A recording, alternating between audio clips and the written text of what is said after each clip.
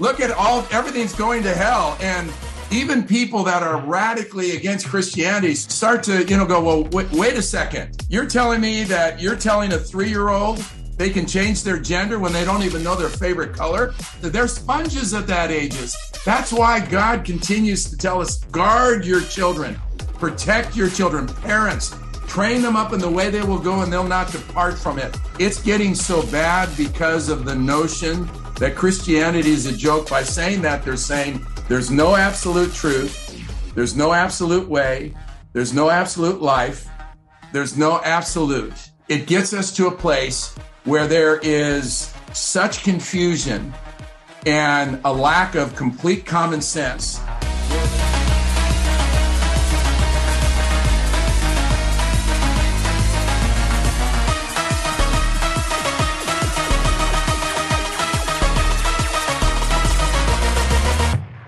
Welcome to Christian Podcast in America. Today we're gonna save America by saving California. The state, the Golden State, is it even worth saving? Let's find out.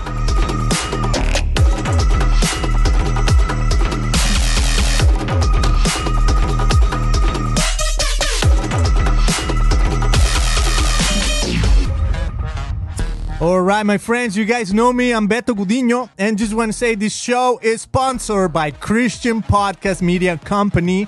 Check us out at christianpodcast.com. We have more amazing stuff coming up for you.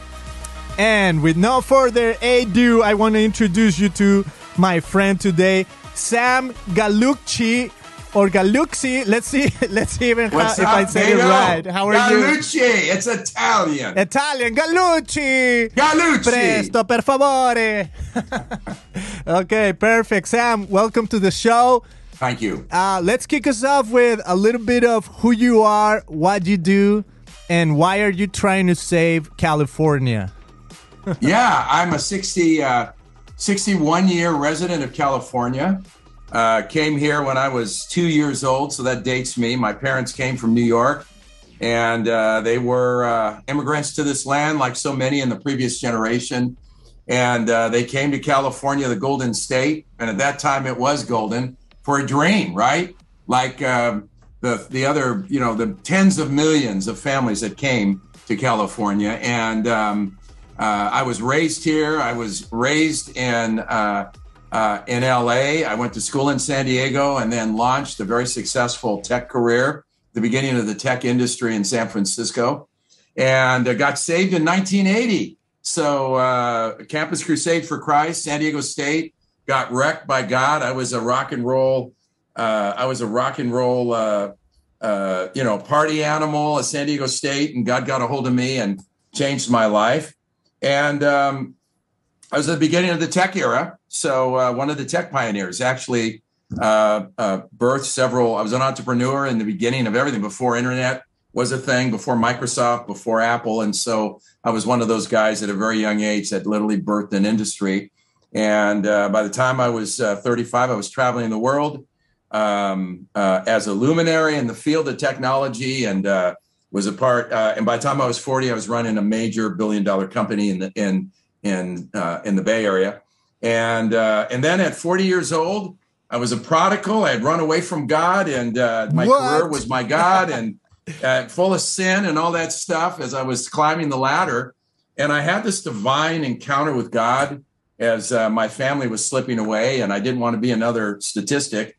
And God got a hold of me in a radical way, kind of like a Paul on the road to Damascus experience. So I came home and left the career to rescue my marriage. We did that successfully. It was really an amazing story. That was back in the year 2000. And then we just started to help other couples. We were that, that radical, crazy, full of sin, that grace abounds over that rescued us. And so then came home, and after 3 hard years, our marriage started to flourish, was on 700 Club in several places about rescuing marriages. Then I started working on rescuing guys that were in sexual sin. Next thing you know, I'm back in seminary, and getting the education. And then I launched and pastored a church in Ventura. And so from the boardroom, I went to the homeless fields, to the homeless parks, and became a pastor to the homeless. And with my entrepreneurial skills, basically birthed several nonprofits that worked in the margins. Basically, the foolish things of man to confound the wise. And so built an incredible ministry to rescue homeless. I was the pastor to the homeless, and thousands of homeless got saved. And then got shut down by the city of Ventura and government agency in 2012 because of too many homeless were coming to our church. And, people didn't like that.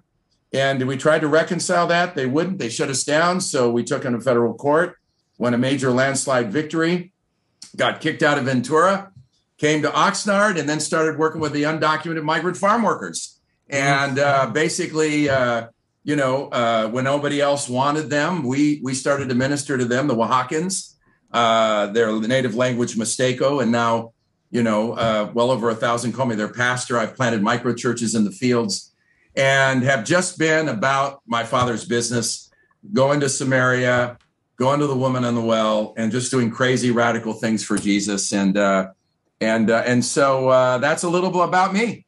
Wow. And you didn't even mention you ran for governor, right? Of California. I did. I ran for governor. That was the craziest thing. And, when Jesus rescues you radically, I mean, when you are so far from God and the religious establishment says you're not, don't go near me, right? You're just not worthy. And you realize, you believe that. You're like, I'm not worthy of anything. And God rescues you so mightily, you can't help, because of your love for the real Jesus, the radical, insane, incredible Jesus, that you'll do anything for him. And that's me. And this state is absolutely worth rescuing for a lot of reasons.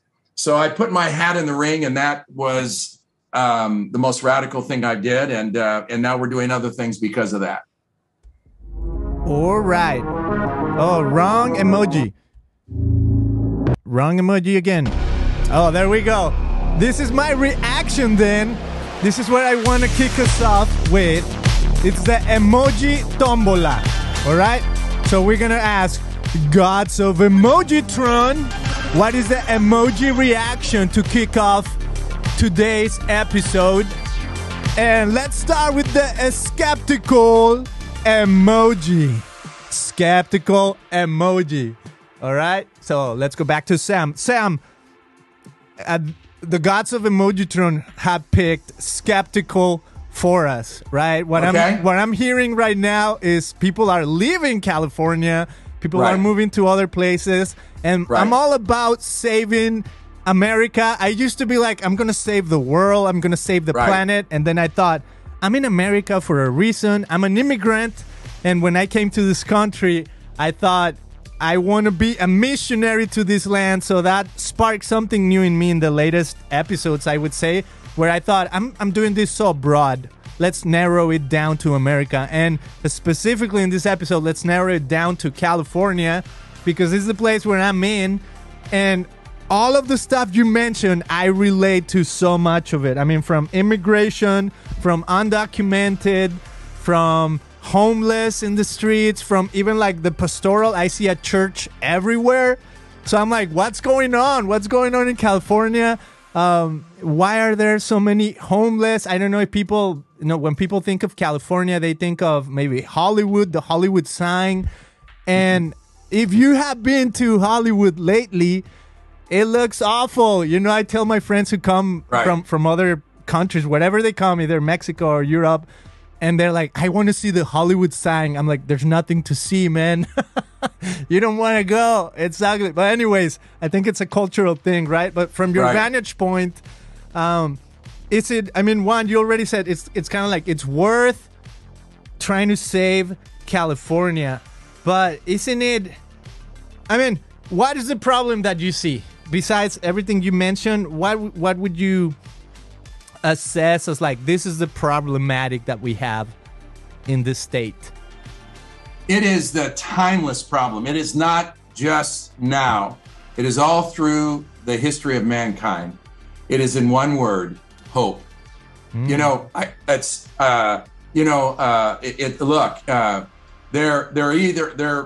it comes down to this issue of, in every generation, the generations before us define this generation, and we either exist for a purpose. God either created us. We either believe there's absolute truth or we don't. And all through history, time and time again, history repeats itself. You know, we're on a hamster wheel, and we think we're not, but we are, because we keep repeating the cycles, and we are in another cycle, and it's either hope or hopelessness, truth or absolute truth, or anything goes, and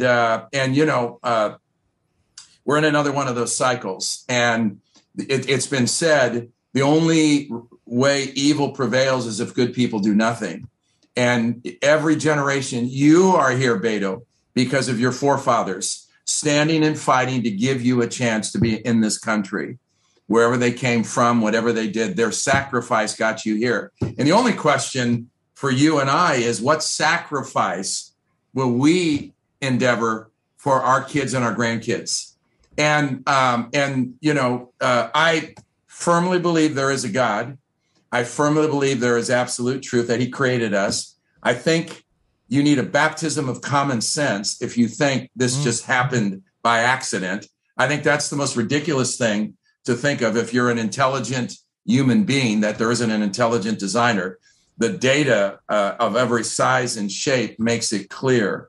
And so there will be a day when you and I, either, if we've received Jesus through the grace of God, because he's not willing that any should perish, and either we receive it and then we're in heaven, and then we're part of the cloud of witnesses. And the Bible tells us we'll be looking down on future generations, and we'll have an awareness. And the Bible tells us that clearly. And so as you get older, you start to realize that, it's all futile. This life is a breath and it's over. Ecclesiastes, Solomon got it right? And on that one. And what you do with your life matters, or it won't. It's just that simple. And so you and I will either live and die truly, and we'll either go to heaven or we won't. God's design is that no one perishes. And either we'll be remembered or we won't. And either we'll have made a difference or we won't. And so this is about hope. And right now we live in hopeless times. And people are like, what's the use? It's all going to hell anyway. So let's just go home and have a drink or forget about it. It's not worth saving.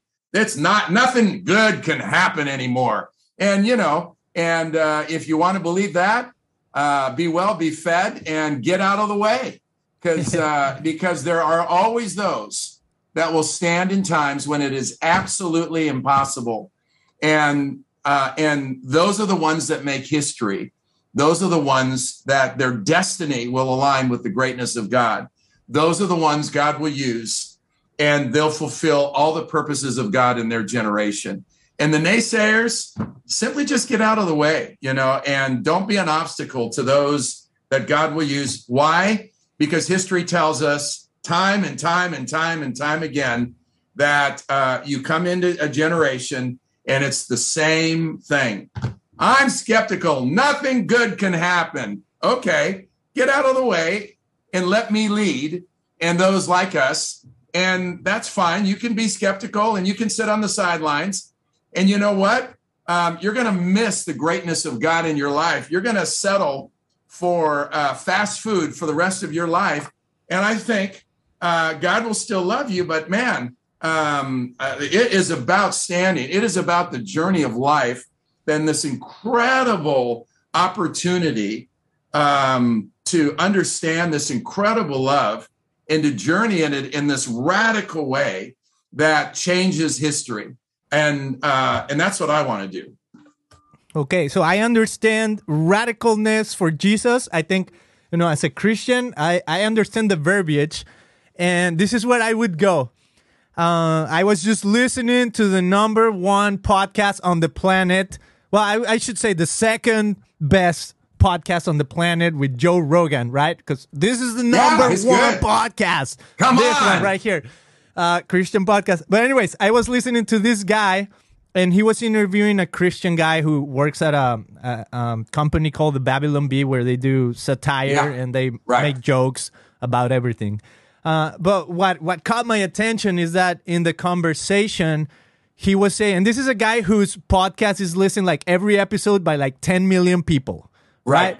And the phrase he uses is somewhere along the lines of like, everybody knows that Christianity, out of all the religions, it's silly. It's almost like laughable, right? So this is a guy who's broadcasting this to millions of people and saying, why should we even look at Christianity? It's laughable. So when I take that perspective and think, why are we even, that's the view people have of Christians.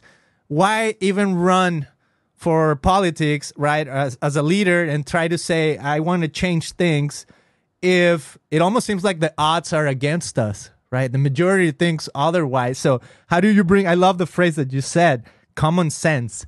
And so when we're talking about truth and common sense, how do we bring truth and common sense in a world that says, I laugh at that?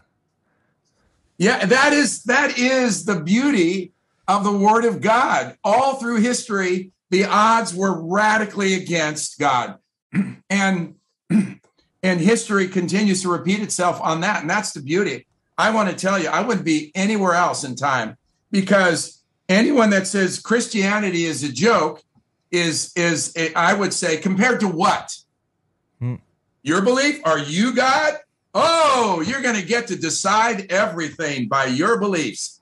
Well, that hasn't worked out very well. Look at everything's going to hell. And even people that are radically against Christianity start to go, well, wait a second.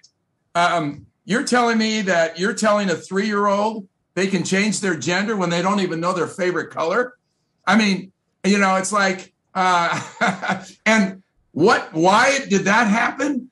Because of I'm just radical. The stupidity of the idea that there's not an absolute truth, and that somehow you can get away with making man their own God. And look how that's worked out, right? That's worked out just great. We have the highest crime rates, the highest death rates, the highest suicide rates. We're now telling little girls they can change their gender. We're chemically castrating kids. Hello. Before the age of consent, and, before they figured out life. That we're sexualizing them. And it's the insanity that's going on. Everything is relative. And when someone tells me Christianity is a joke, compared to what? Because I would tell you that it's the only thing that makes any sense, any logical sense, common sense, any sorts of sense. And so that's why I love being in this time in history, because I love being the underdog, because we're never the underdog. I just, Elijah is, he's by himself, and then the prophets of Baal are sitting there, and it's 1 against 450. And that story, like so many stories, are so amazing to me, because here he's all by himself, and you've got these 450 people saying God's a joke. Christianity is, the Bible's a joke. The whole thing is a joke. There is no God. I'm my own God. I'll do whatever I want. And they had child sacrifice, and they were, and they're radical. And so he's saying, hey, why don't you call on your gods? And they're ranting and raving because they think God's a joke. And he goes, hey, and Elijah says, hey, maybe they're asleep. Why don't you yell louder? So they're yelling and hollering and hooting and cutting themselves because God's a joke. And then nothing happens. And then he gets these big barrels of water and he pours them on the altar. Pour another one, pour another one, pour another one. And then God just consumes it and they all fall down. And we are once again in this place that I wouldn't want to be any other place. And it's getting so bad because of the notion that Christianity is a joke. By saying that, they're saying there's no absolute truth. There's no absolute way. There's no absolute life. There's no absolute. And what I would say to that is, look what it's gotten us. Is this what you want? Because this is what it gets us. It gets us to a place where there is such confusion and a lack of complete common sense, where the children are being trafficked before our eyes, where the English language is being destroyed by this minute group of people that desperately need help, where the kids are getting sexualized at the youngest ages, and where the ideology that's being taught to them is that you are a victim. It's like, that's what you want, right? Because you said Christianity is a joke. Therefore, you by saying that, you're saying, that's what I want. I want my kids to think they're victims the rest of their life.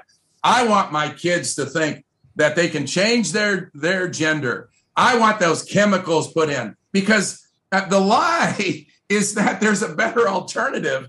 And look what it's gotten us. It's gotten us nothing. And so this is our turn at bat in the history books of time.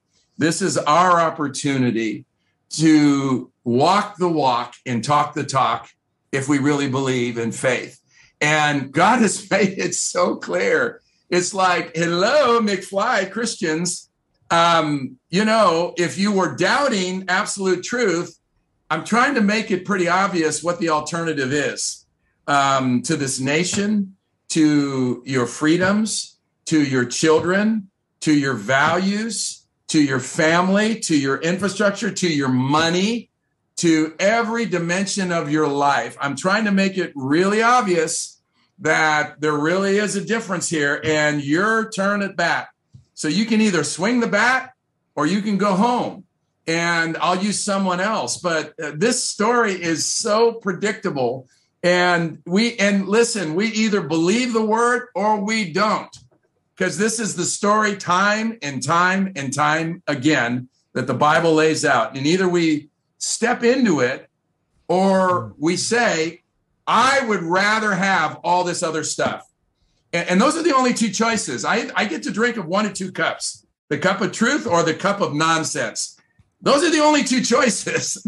And so the lie of the enemy, the voice of lies, the father of lies, is controlling the airways with such perverted lies. Even people far from God are like, wait, what? What just happened? No, I'm not interested in that. So that's what I'd say to that. Wow. Oof. Well, man, you said a lot. So let's go here, because I feel like there's truth. You're saying there's absolute truth, and there's people who are claiming there's not such thing as absolute truth. And the only part of me that maybe tries to feel a little bit of empathy for that section of people who are maybe even feeling like victims, right? Or yes, that's the description you used.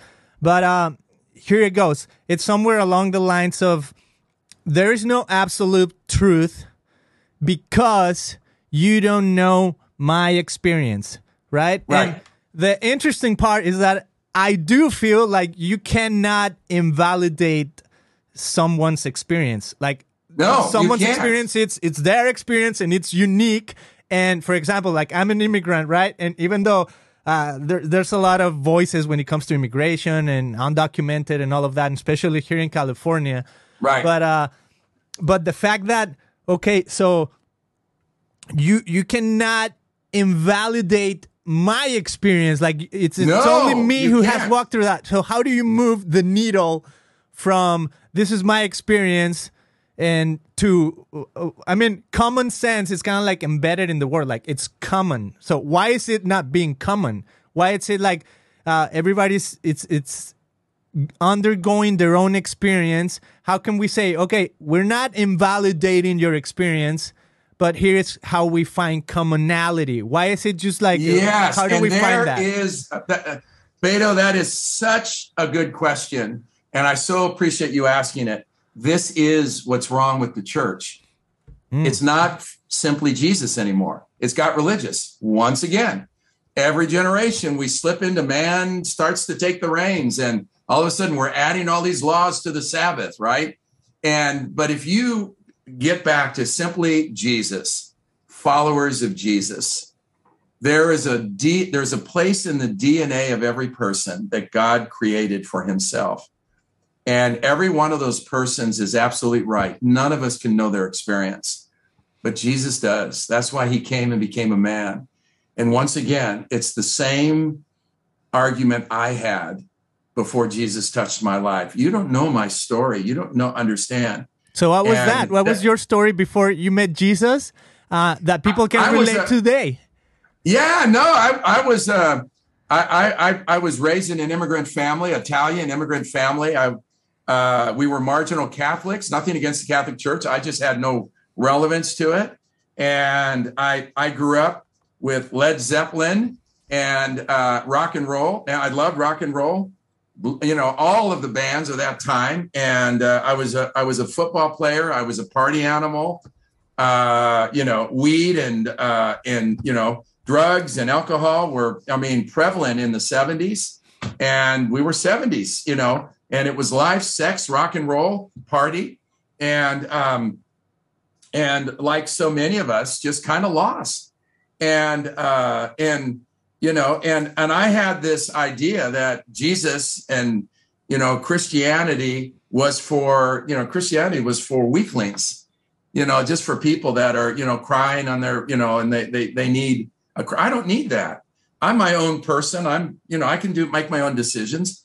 And then one day, you know, here I am, this strong person, and I hear the gospel message, and from a guy, Josh McDowell, Evidence That Demands a Verdict, back in 1980, San Diego State University. And I go to a crusade that night. I was invited, and I had a curiosity, and I go to the crusade, and there's all this evidence that God really existed. God created the heavens and the earth. And the evidence was so overwhelming. It's like, okay, maybe there is a God, and maybe there is an absolute truth. I don't see it for myself. So they had an altar call, and all these kids came down. I was 19 at the time, and I didn't. So I go back to my apartment, and there's my roommate smoking weed. And he came in, he was all upset because we were going to smoke weed together. And he goes, "Where were you? And, you know, where the blippity blip were you?" And I said, "I went to this meeting." "What was the meeting about?" "Well, they were talking about Jesus." And I'm like, and that's what was crazy. They didn't talk about Christianity. They didn't talk about religion. They just talked about Jesus and this radical man called Jesus. And he went to the woman at the well, and nobody got her. He went to the Samaritan. He went to the Gentile. He went to the tax collectors. He went to where all the partying was. He went to the parties, and that's where he hung out. And so I'm telling my roommate, who's so far from God, and I'm far from God, I'm telling him these stories that I heard and he goes, "Wow. So what is this Jesus like?" So I'm telling him what they told me Jesus was like. And then he goes, "Well, do you think he knows me?" I go, "Well, they said he knows you better than you know yourself." And so I am telling him all this stuff, and he gets on his knees. He says, "What must I do to get saved?" I said, "Well, they said to say this prayer." He gets saved, and I'm still not saved. And I was so moved by it. It's like, whoa, God knew me so well. And he knew me so well. He knew in my own strength that I could never do anything. I didn't need God in any way. And yet through me and through what he shared with me, he gave me a picture of himself in a way that only I could receive. And I realized that somebody did get me. God, Jesus really understands me. And it was the first time I really felt that. And so I got on my knees and I received Jesus, my Lord and Savior. There was no pomp and circumstance. There was no band. There was no altar call up to the front. And I want you to say these words, you know, none of that. It was me by myself receiving Jesus. And I want to say to everyone that That's the difference between religion and relationship. And it's universal. And in this generation, it's no difference. I saw thousands of homeless receive Jesus. On Sunday, if you look at our sermons, embracejesus.org, if you go to Embrace Simply Jesus on our YouTube channel, on Sunday, I gave a message out of Acts chapter 4, the most important chapter of the New Testament church is Acts chapter 4. What happened in Acts chapter 4, I believe. And we had this homeless ministry, and we were caring for the people nobody wanted. And they're the homeless. And if anyone could say with certainty that no one gets me, the homeless, they are treated worse than animals. I have several books out. One of them is More Than Animals. You can get it on Amazon. And it chronicles the story of a generation of people that truly can say, if you have a home, if you have a life and you say, nobody gets me, a homeless person feels that on steroids, because they're passed by like they're treated less than animals. At least you have a home, and they're people that, you have someone in your life, you have some dignity of housing. When you lose all that, you got nothing. You have nothing. And so we were simply understanding this incredible grace that Jesus can get you.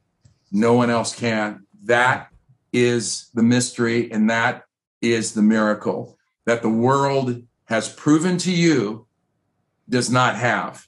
So any belief, we all believe something. That's a fact. You have faith in something. The question is where you're going to place it. And the greatest gift God gave us at birth was free will to choose anything we want. So, that's the story. So if Jesus is the source of hope and transformation, and the one that the radical changer in life, yes. Why run for, why become involved in politics?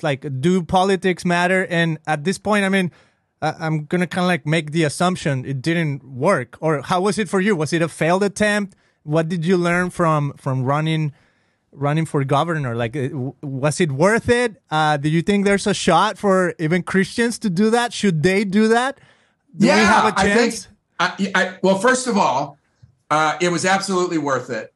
And it was what God had asked me to do. And, there were years of prayer into that, but also I had a business capacity to run the sixth largest economy.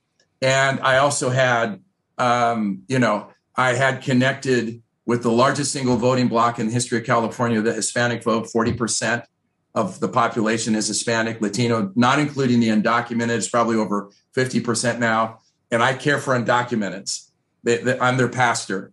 I love them, right? So here I am, this radical conservative Jesus followers that's caring for a group of people that I just fall in love with, the Hispanic people, well before I ever had any notion of this. So I'd earn the right to speak to them. And I'd say, just because someone speaks Spanish, you don't earn the right? You have to be about the people's business. And then homelessness. I've solved the biggest single issue that we have in our state, the gross incompetence by our leaders. And anyway, so God had called me into that. And was it worth it? Absolutely. And here's why. The church was birthed in politics. The church was birthed in politics. And Jesus was killed because of the threat he was to the political system. That's it. And it was, if you have to remember, the Sadducees, the temple police were police. They were the police force. They were the local magistrates. They were the local government officials. And the half-truth that it was about their religious power, no, it was about their political power.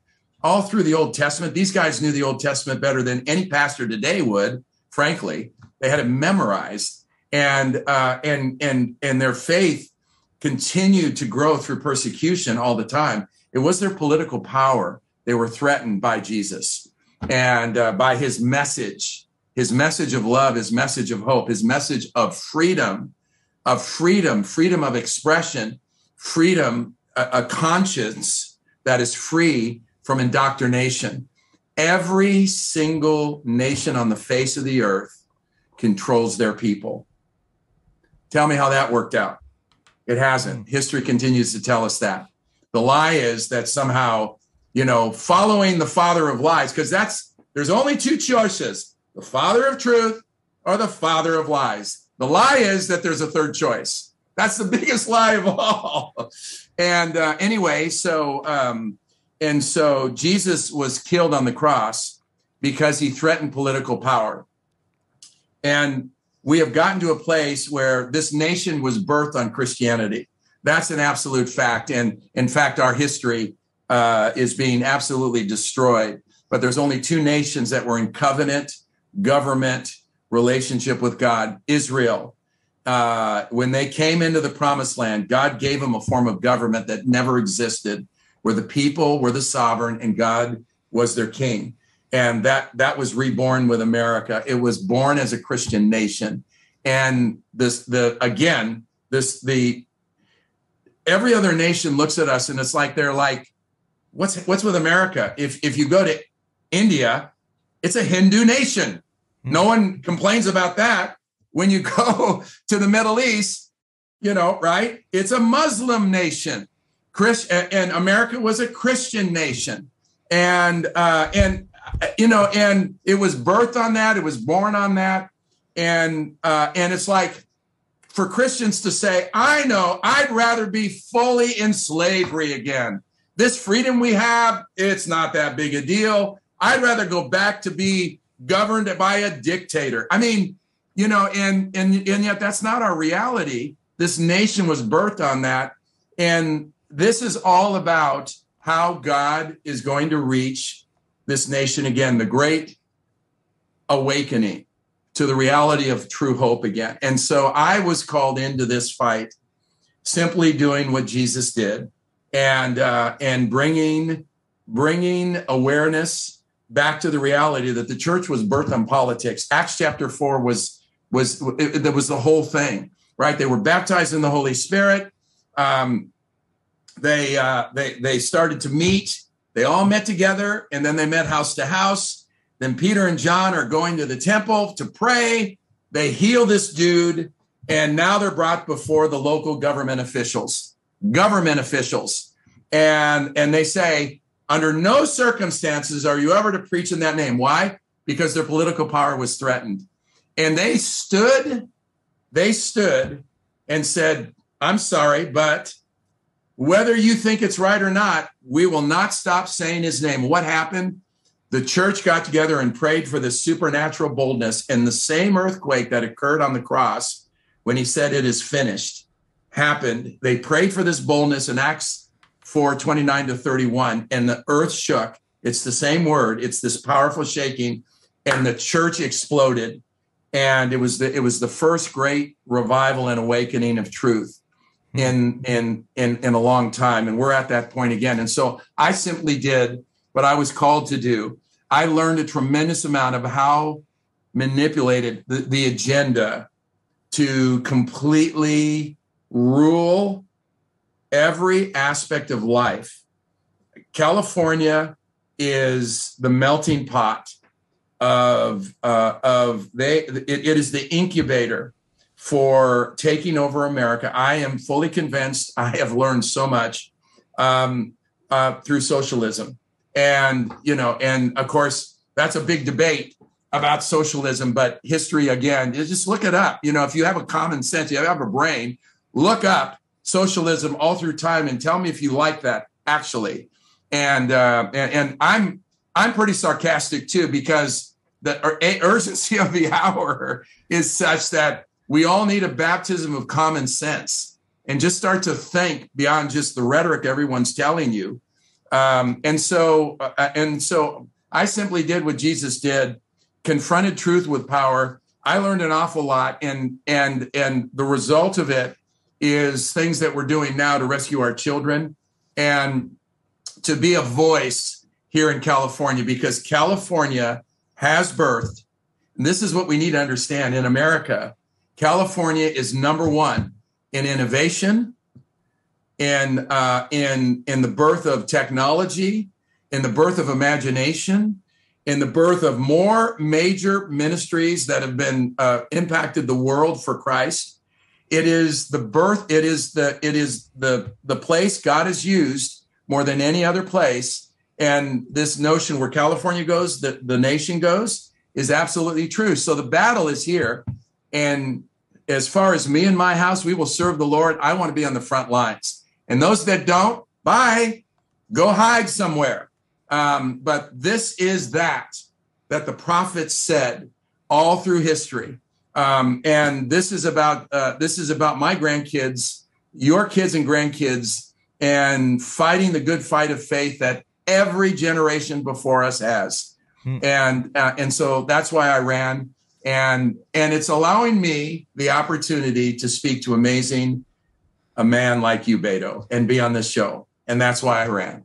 Wow. Okay. I love that. And, thank you for your pursuing, just pursuing that passion, that vision, even that calling to be there. And this is where I'll go. I mean, you said the church was born in politics. America was a Christian nation.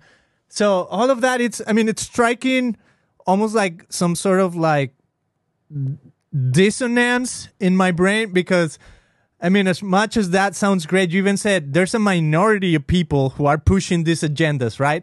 So let's say, if Christians are to govern, why are we not there? And why are we not maybe the majority when it comes to government? Why is this minority governing the state? The majority, right? Yes. Because we have lost our way. We have forgotten who we are, and we have forgotten our role. And it happened, and every single, all through history, again, you look at every nation on the face of the earth, they usually collapse in 17 to 25 years. Roman Empire was probably the biggest one, right? And it lasted quite a long time. This grand American experiment has done more to bless the world than any nation on the history of the planet throughout time. And the reason why the minority is controlling the majority is that the majority are asleep at the wheel. Pastors have forgotten their role in the government mandate, and we have been put asleep by this notion that we are not to take our stand in history. It is because of complacency. It's because of confusion, and it's because of a lack of stepping into our role in history, and that's why. That's absolutely why we've gotten to the place that we have. And we took our eye off the mandate of Christ. The government, it says, shall be on his shoulder. And when this nation was born, it was founded on Christianity. The Declaration of Independence and the Constitution of the United States was founded on sermons of pastors. It was built on this. And for the first 150 years, everything was vetted through the pastors. It was a Christian nation built on freedom and Christianity. And then something happened where a generation of pastors came up, and they bought the Kool-Aid by a few people that pastors have no business in politics. And the Johnson Amendment was a big, the separation of church and state got confused. It was to keep the state out of the church, not the church out of the state. And so it was a generation, and frankly, our generation is a lot to blame, and the generation before us that bought the Kool-Aid and stopped paying attention to public education, to the mountains of influence, and making sure that we taught the full gospel, and we stepped into that. Okay, and that's why. Yeah. So two things. So I feel like almost like what you're saying is, if a Christian is not in power, we are failing, right? But also, I'm thinking, how do you even know if the guy that makes gets to power, what if he doesn't really represent Jesus, right? He might represent Christianity, but what if he doesn't represent Jesus? And what if that's precisely the view that people are having of Christianity, that say, I don't want a Christian in power? Is that part of it? And you even talked about socialism. So I feel like overall, if we're not in power, are we failing? Are we losing? Yeah, we're not in power, and Christians aren't governing this country. And you know, we've gotten to the place where Christians aren't voting. 40% in the state of California, only 40% of Christians are registered to vote. Only about 2/3 of them vote biblically, and because it's not taught from the pulpit, it's not a part of our DNA of understanding. When Jesus said, "You are the light of the world, you are the salt of the earth," and that we need to engage in the culture, and we've stopped engaging in the culture. So Christians are not in power. And that's the problem, is there's this false sense of what Christianity's involvement. And so that is why you have the things that you see that anyone with a brain knows is way beyond the pale. You know, I mean, no one in their right mind thinks that a 3-year-old can make up their decision on gender. I mean, that's just insanity at the core, right? That's beyond insanity, that a 3-year-old can decide, I'm a girl, I was born a girl, but I'm really a boy. And I mean, that's just beyond the pale. But the politicians that are in power are promoting that.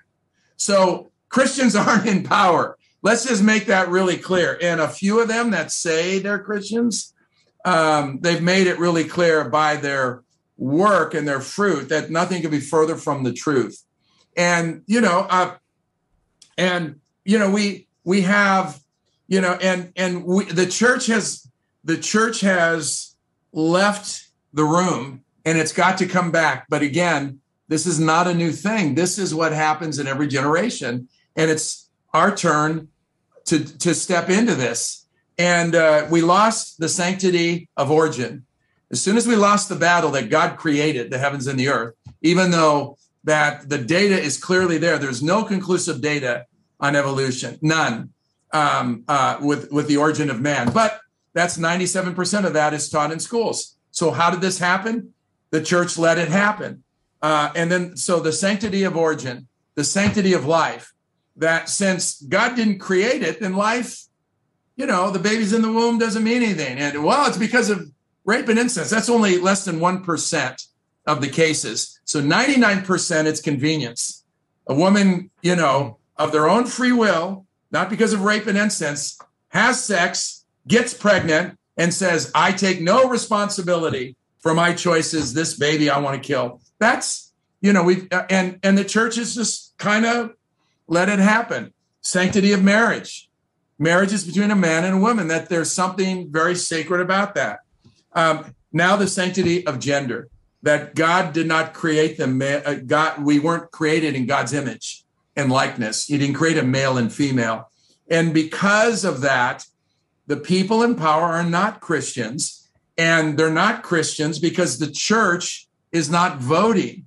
And it's not voting because it doesn't understand its historic and its biblical responsibility to invade the culture and keep it. And God, time and time again, all through the book of Judges, you'd have these good kings, then you'd have these bad kings that legislated immorality. And we're simply in that cycle because man takes the wheel and away from Jesus. Wow. So when we invade culture, that's super interesting right there, because let's just stay in the topic of education and maybe even what you were saying, the little kids who are being taught, choose your gender, right? So let's just think education, kids going to school. This is what I'm witnessing, okay?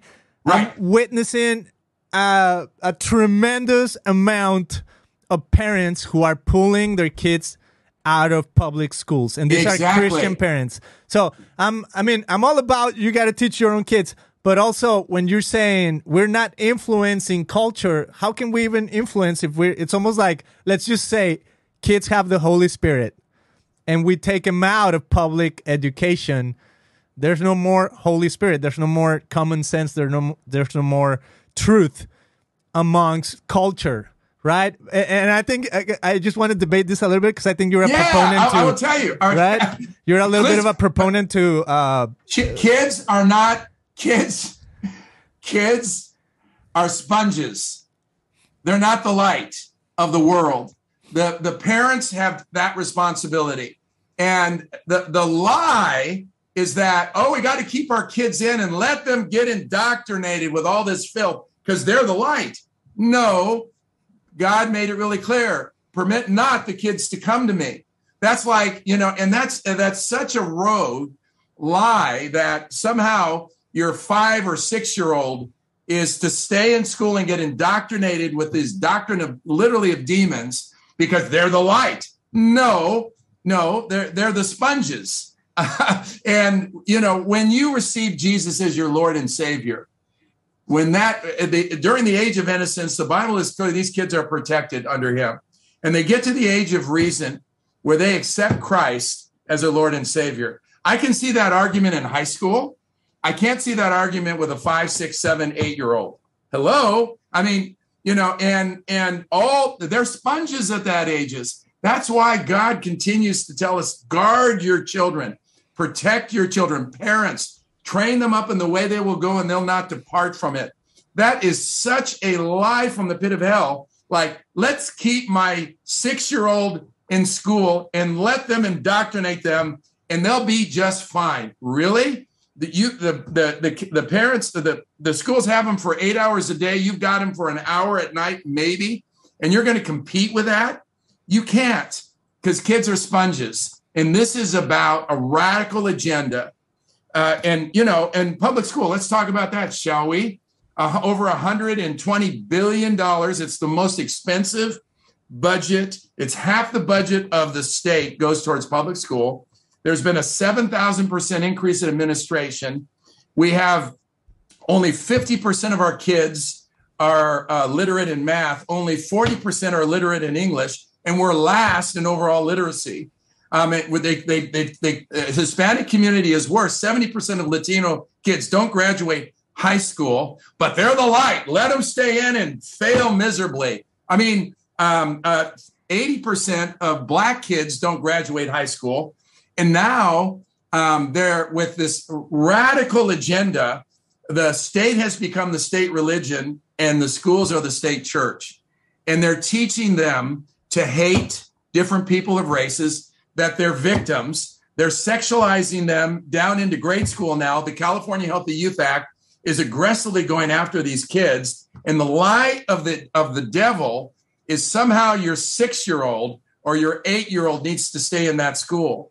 They're sponges and they need to be taken out. And so the parents are doing the right thing. And by the way, it's not just Christian parents. You need to understand this. When I campaigned up and down the state, don't blame this on Christianity. Do you know as many Muslim families and Hindu families and Jewish families are taking their kids out because common sense and decency tells you that now we're at a place in the public school system in California where it needs to be defunded because it is so radical. Parents' values matter and the parents' values are not being honored at all. There's an agenda called the California Healthy Youth Act. It was implemented. It was started in 1920. God gave us a glimpse with the shutdown so that parents could see what's really happening in public school. And then that awakening began, and it started to get rolled out in last year and this year. And it's a 10-year policy that said we're changing the English language. Less than a fraction of a percentage get to choose the definition of a pronoun. What about adjectives? What about verbs? I mean, really? You get to choose that, and we're going to change all the textbooks because of a small percentage that desperately need help. Bless them. They need help. They need Jesus. They need to know who they really are. 80% of every single kid that says they're a different gender change back. And so you have a situation now where they're exiting at a rapid rate because their rights as parents are being destroyed. Laws are being passed but before our eyes because because we bought into, well, maybe socialism is cool. Christianity isn't that big a deal. Hey, let's just let it all hang out. Let's just let things happen the way they do. And now, your insurance pays for a child that wants to get a sex change down to 12 years old. In fact, in the state of California, if you can find a doctor, they'll do it at any age. They'll start pumping your kid with puberty blockers, chemical castration, the destruction of the womb of these kids, and the parents now don't have a say. Those are the rules. Those are the laws. They can get abortion at 14 without the parents having a say. And so this is not just Christians. This is common sense in Christianity. And no Christian, when it comes to your children, they're sacred ground. They haven't learned how to be light yet. You're the light.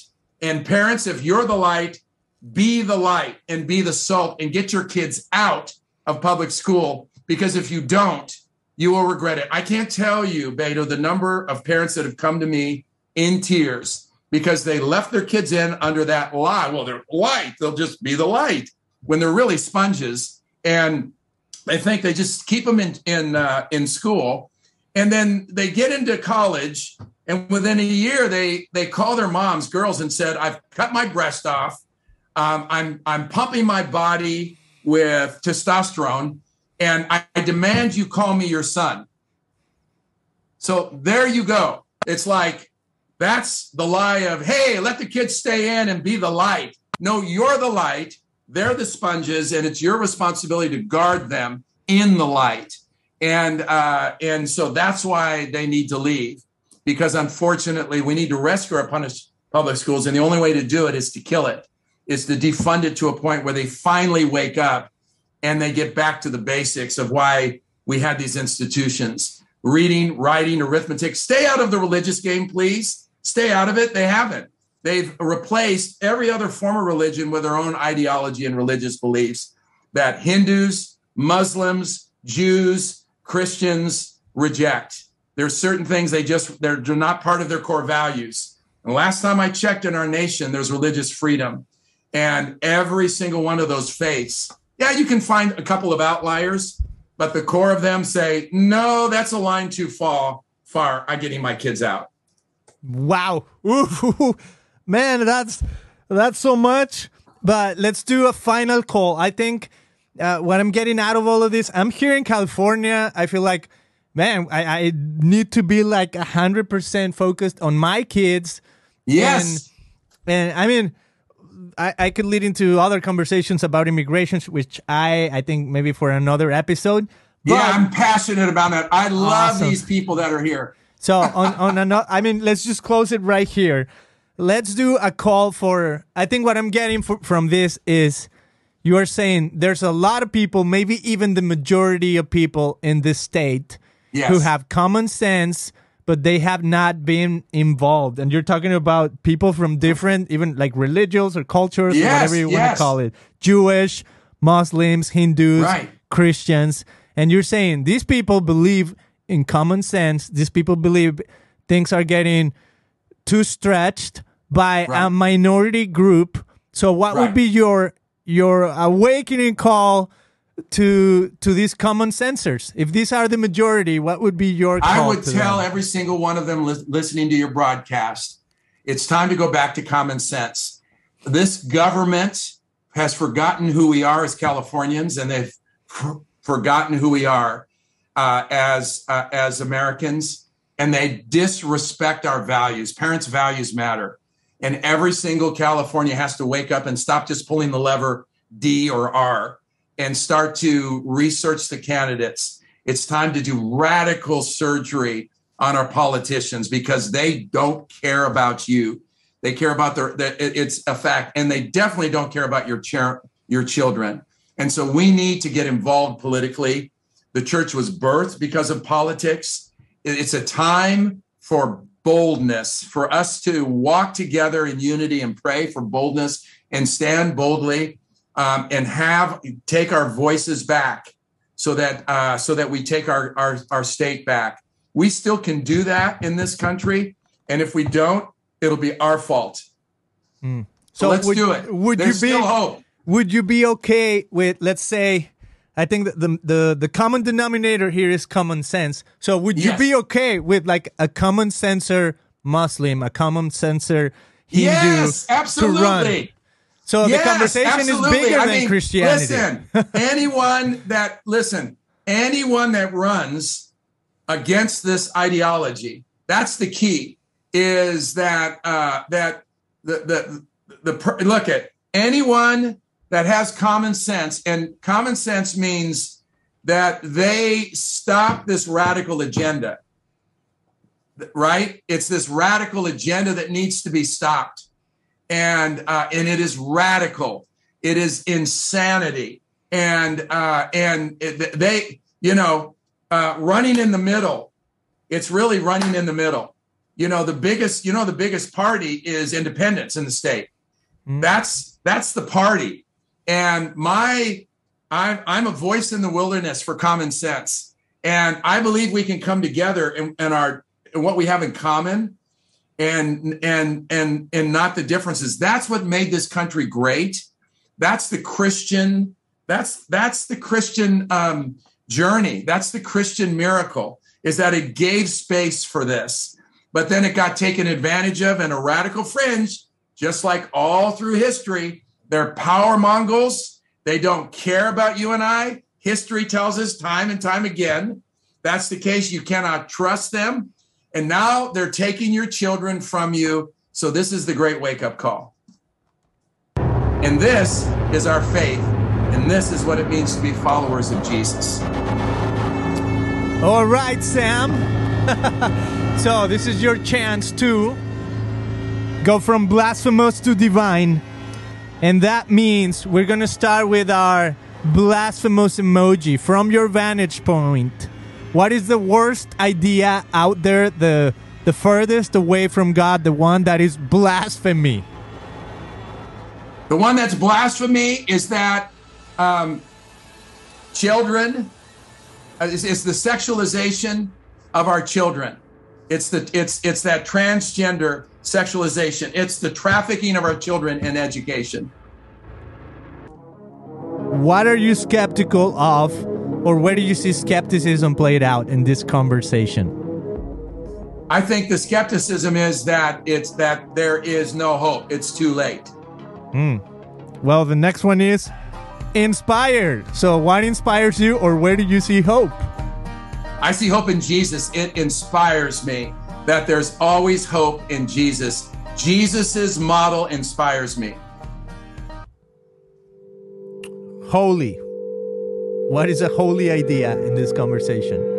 The holy idea is that God and His Son and the Holy Spirit alone are holy. They're holy, and they're to be worshiped because of love. Their love is holy.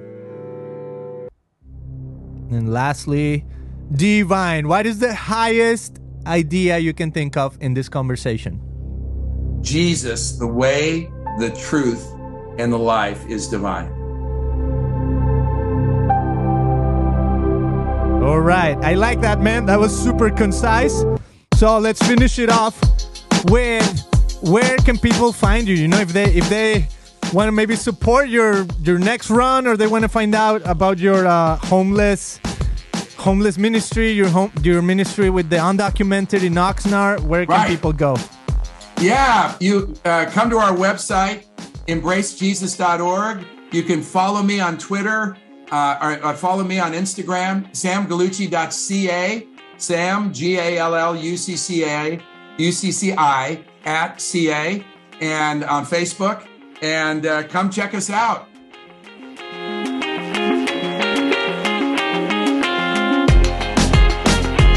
All right, my friends, there you have it. Saving America by Saving California with Sam Gallucci. Sam, thank you so much for being on the show. I'll see you on the next one. And I just want to say, my friends, the whole shebang. subscribe, like, share this episode with a friend if it was helpful, if it was inspiring, if you feel like somebody needs to hear this. Give us a positive review wherever you're listening or watching, whether it's Spotify, Apple Podcasts, Roku TV, everywhere you're watching. Thank you, and I'll see you guys on the next one.